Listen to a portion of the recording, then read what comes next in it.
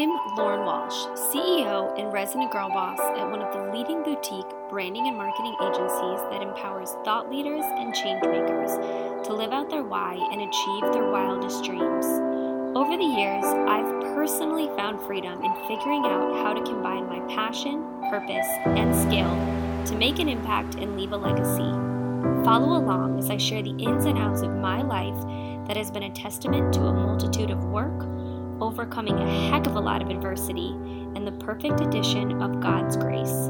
I hope you find truth, wisdom, and advice that empowers you to make the necessary changes in your life and start taking action on those dreams.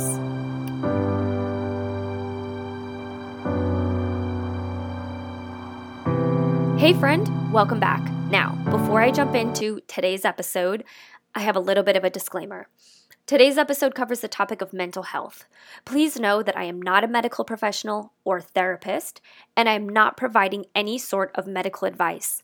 Please always consult with your doctor or therapist as needed. Also, there are some points in this episode that may be triggering. If you feel yourself triggered at any point, I encourage you to stop the episode, put down the device, take a deep breath, and do the necessary work. Now with that, we can go ahead and jump in. Hello, my friend. It has been quite some time since we've connected here, and I am so happy to be back. I am feeling more renewed and enlightened than ever because I am actually returning from my 6-month secret sabbatical.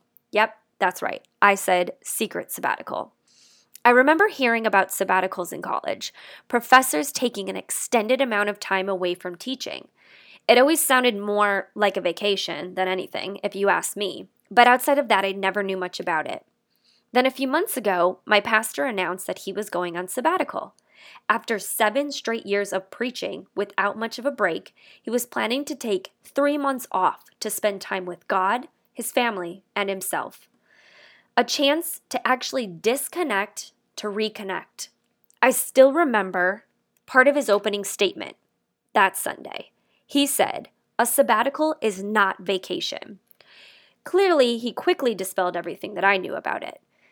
He said, "It's a very strategic time. It's soul work. It's a time to get back to the person that God created. A chance to step away from the noise. A chance to fill up your cup." As he spoke these words, my eyes filled up with tears, and the term secret sabbatical came to life.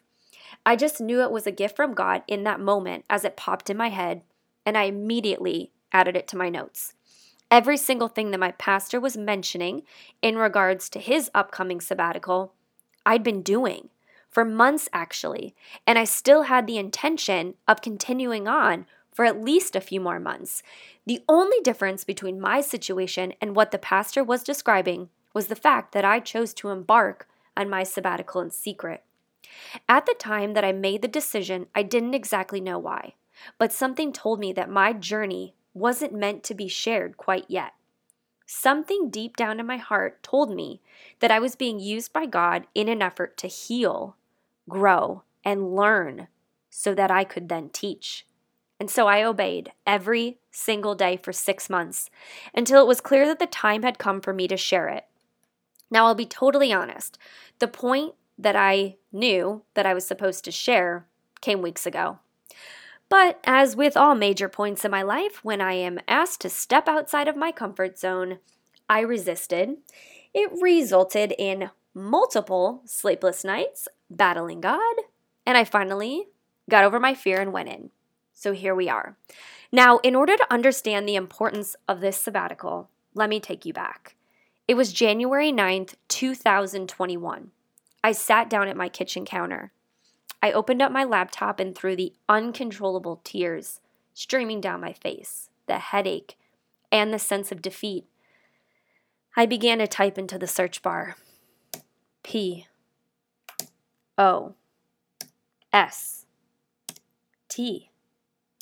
P-A-R-T-U-M.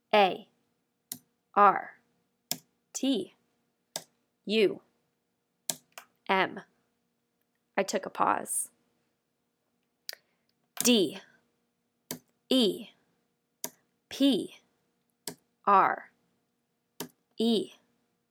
S S I O N. Pages upon pages of search results came up, and I started down the rabbit hole. I read for hours, sending quotes and articles to my husband, who I couldn't even bear to share the news with. So I cryptically sent him as many articles as I could manage, hoping that somehow, some way, he would read through them, start to figure out what I was getting at, and be able to help me. All I wanted was help. I felt defeated. I didn't feel like I could help myself. So I was hoping that he could do it. All I wanted was help. All I wanted was to feel normal again.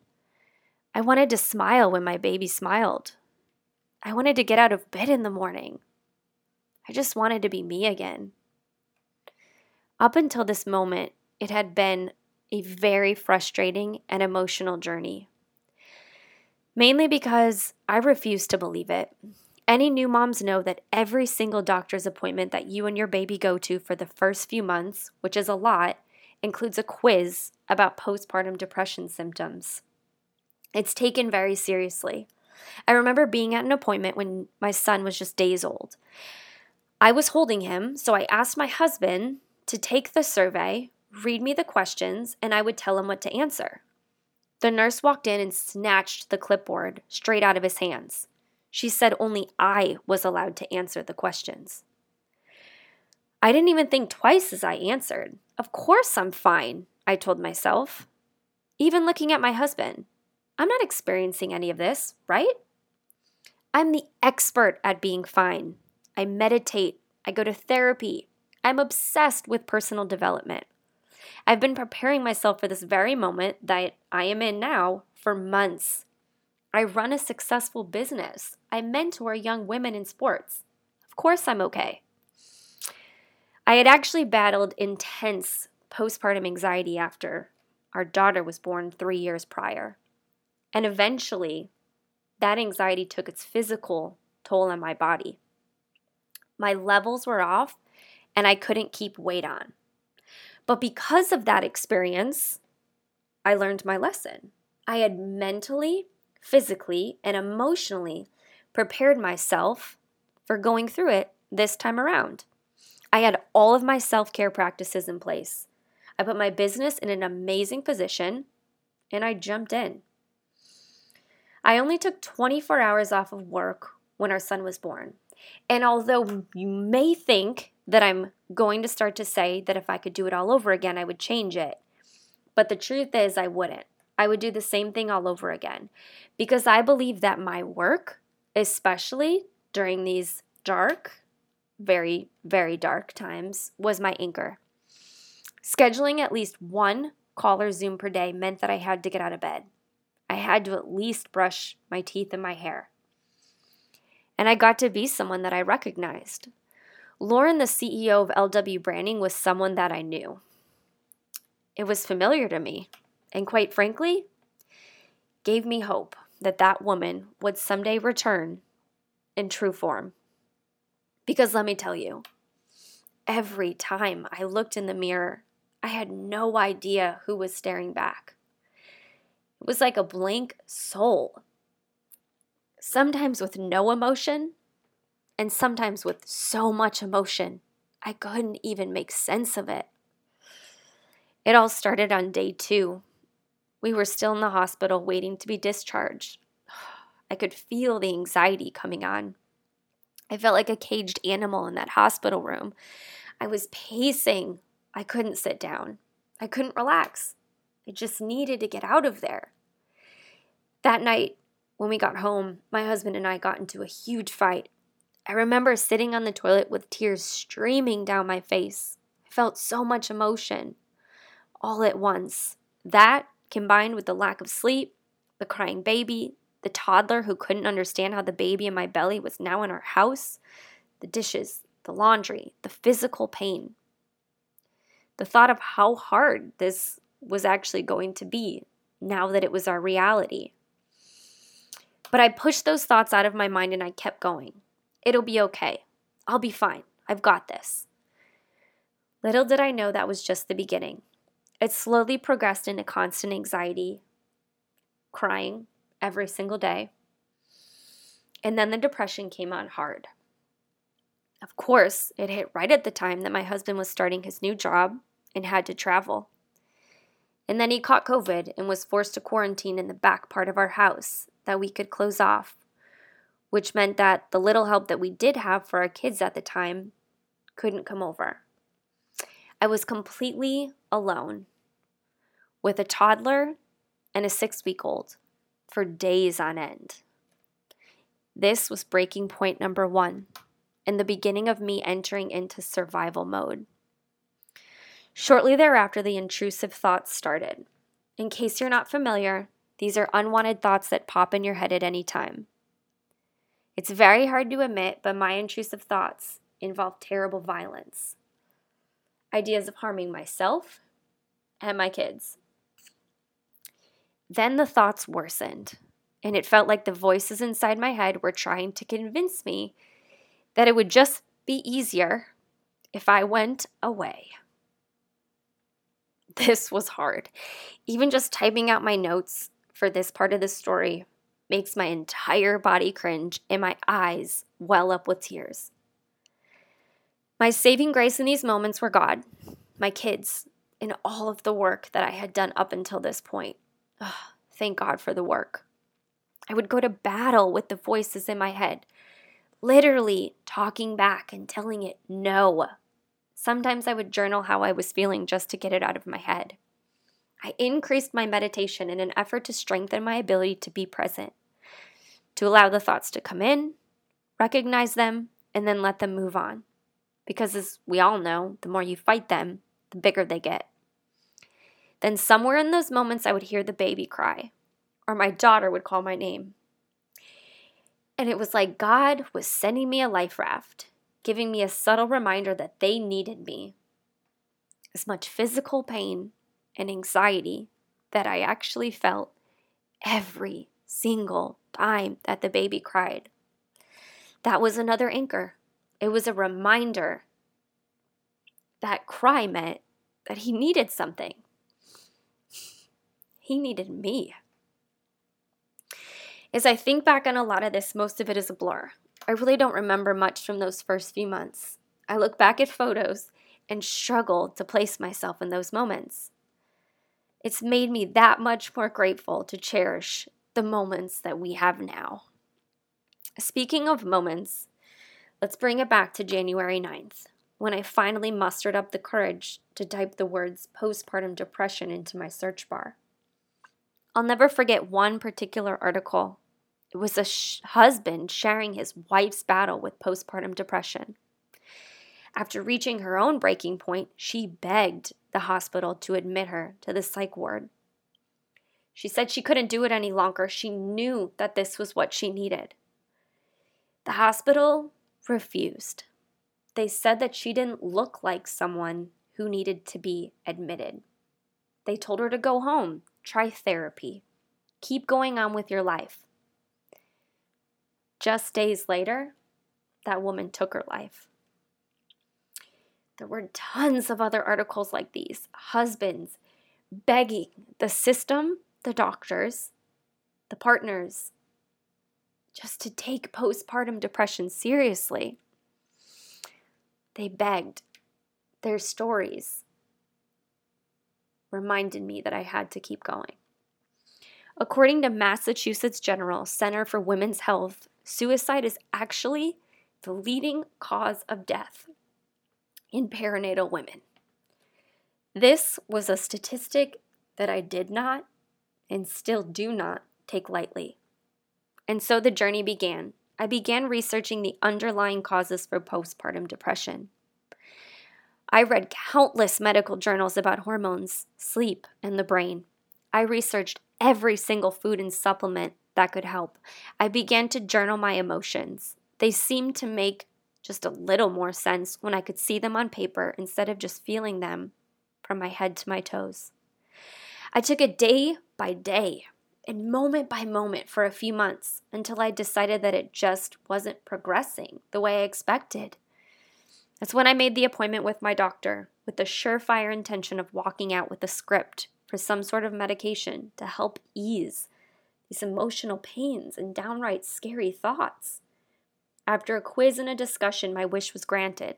It felt like such a relief. Finally, I felt like someone understood me, and I felt like there might be an end in sight. However, after picking up the prescription, I read the pamphlet that came with it, cover to cover. I spent the next night journaling and in conversation with God. It just didn't feel like the timing was right. I felt like there were a few more things that I needed to try on my own before I went down this path. Honestly, and I know this might be hard for some, all I could think about was that what if what this medication is doing is just masking a deeper issue? I wondered that if I took it, and it did help for a few months, maybe even a few years, and then I tried to go back off of it, would I fall back into where I had been? I honestly felt like I had been to actual hell and back and wasn't willing to take that risk. I wanted to make sure that I dealt with every single root cause of my issues before I decided to go down that path. Plus, I had the prescription, so it felt like my safety net being tucked away in my drawer. I decided to commit to a deeper journey, something that I knew was going to be harder way before it got easier. I enlisted the hope of my secret sabbatical team, which included my doctor, my therapist, my business coach, Oprah, Pastor Stephen Furtick, and of course, God. I would like to pause for a minute right here and mention that I understand that the route that I took at this point is not an option for everyone. In fact, I have personal friends and fellow mamas who've had amazing success with antidepressants, both short-term and long-term. But it's important to know that my goal here is not to offer the popular opinion or share those women's journey. I am here not here to give you advice. I am only here to follow what God has put on my heart and to share my own path. Now, what happened those next 6 months is what has become my secret sabbatical. Let me tell you, there's not enough time to give you every single detail, so I will make this into a series. And because it's changed my life in ways that I never knew possible, I will also share the entire program and process with you soon. But to give you a little bit of an idea, I did exactly what a sabbatical is, meaning taking a step back from the day-to-day to go on a deep soul search to find meaning, purpose, and of course, healing. The number one thing that I did was sleep. After intense research, I found out how much of an effect sleep has on our bodies and our hormones.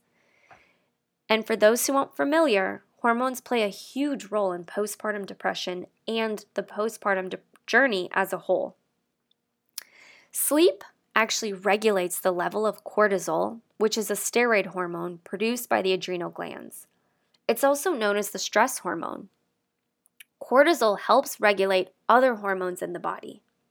I became so intrigued by this knowledge and research, and of course, put it into practice right away. Now, up until this point, our son had been sleeping in our room in his bassinet. But because I had committed to this journey and making my health my number one priority, not just for me, but for my family as well, we moved our son upstairs and decided to sleep train. My husband was fully on board, so we bought all the sleep sacks and went to it. Within 4 days, he was sleeping 7 to 8 hours at a time, and then eventually 11 to 12 hours every single night. This was crucial because it meant that I could get consistent REM sleep, which is the phase of sleep that restores your brain and is good for memory and learning. I also found out how good it is for postpartum depression and anxiety. Once I conquered sleep, I added a morning ritual. I made a point to get up at least 5 minutes before the kids so that I could enjoy a cup of warm water with lemon and apple cider vinegar in peace. Even just these 5 minutes felt like such a treat. It was a time to give thanks to God, list off a few things that I was grateful for, and just breathe. before the rush of the day came in.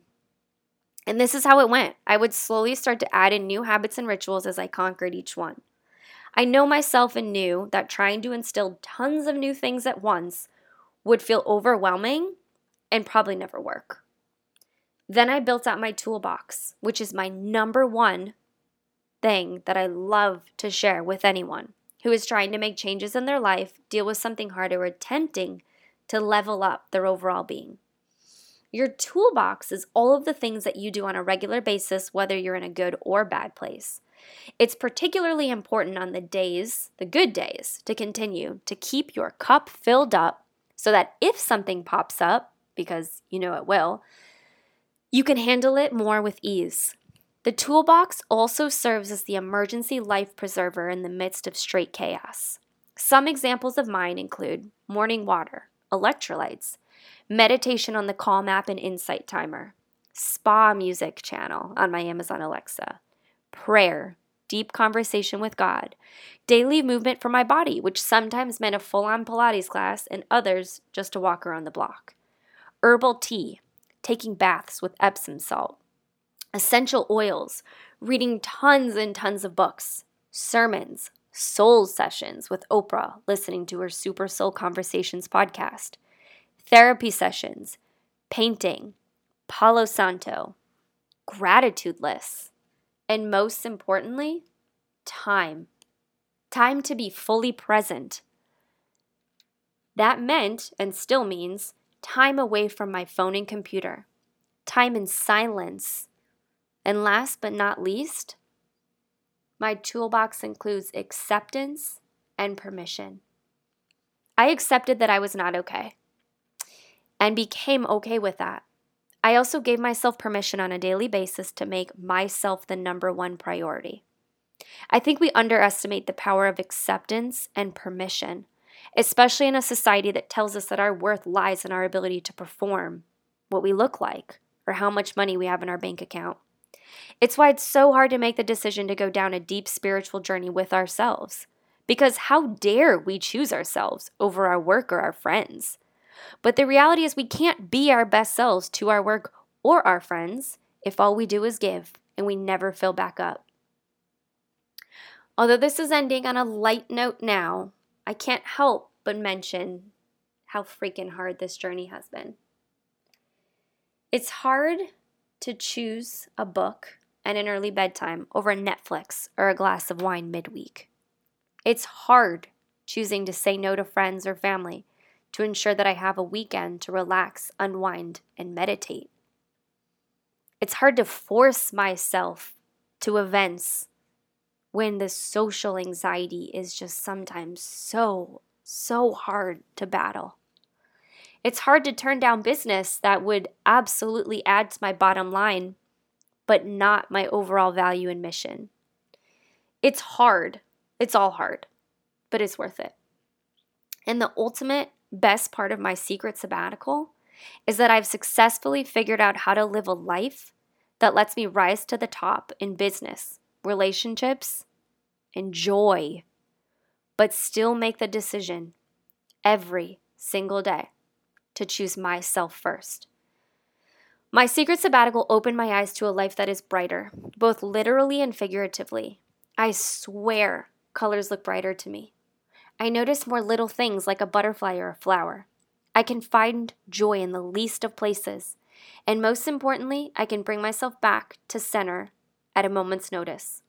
Because although I've done intense work, the depression and anxiety are still there. I've just learned how to see it, address it, live with it, and embrace it. One of the most beautiful gifts I've been able to give myself is embracing all that I am and all that I was created to be. Not trying to course correct or fix, but embrace, embody, and sometimes enhance. We all have a choice. So what will yours be? Will you join me on this journey? Will you consider taking your own secret sabbatical? If at any point in this episode you were touched or moved, all that I ask is that you share it with one person. Send it via text or DM. And if you feel compelled to reach out to me directly, I only have one request. Please don't apologize. I don't want pity for the darkness that I've walked through, but I will always accept your love and light. I remember the first few times I shared this story with friends, and the response was, I'm so sorry that you went through this. I kindly said, please don't be, because I'm not. This has been the most transformative experience of my life. And the person that you see here today is standing before you because I decided to go through it. Take a moment today to consider your own journey and how you could find a little more joy and light in all of it. Until next time, sending you love and light.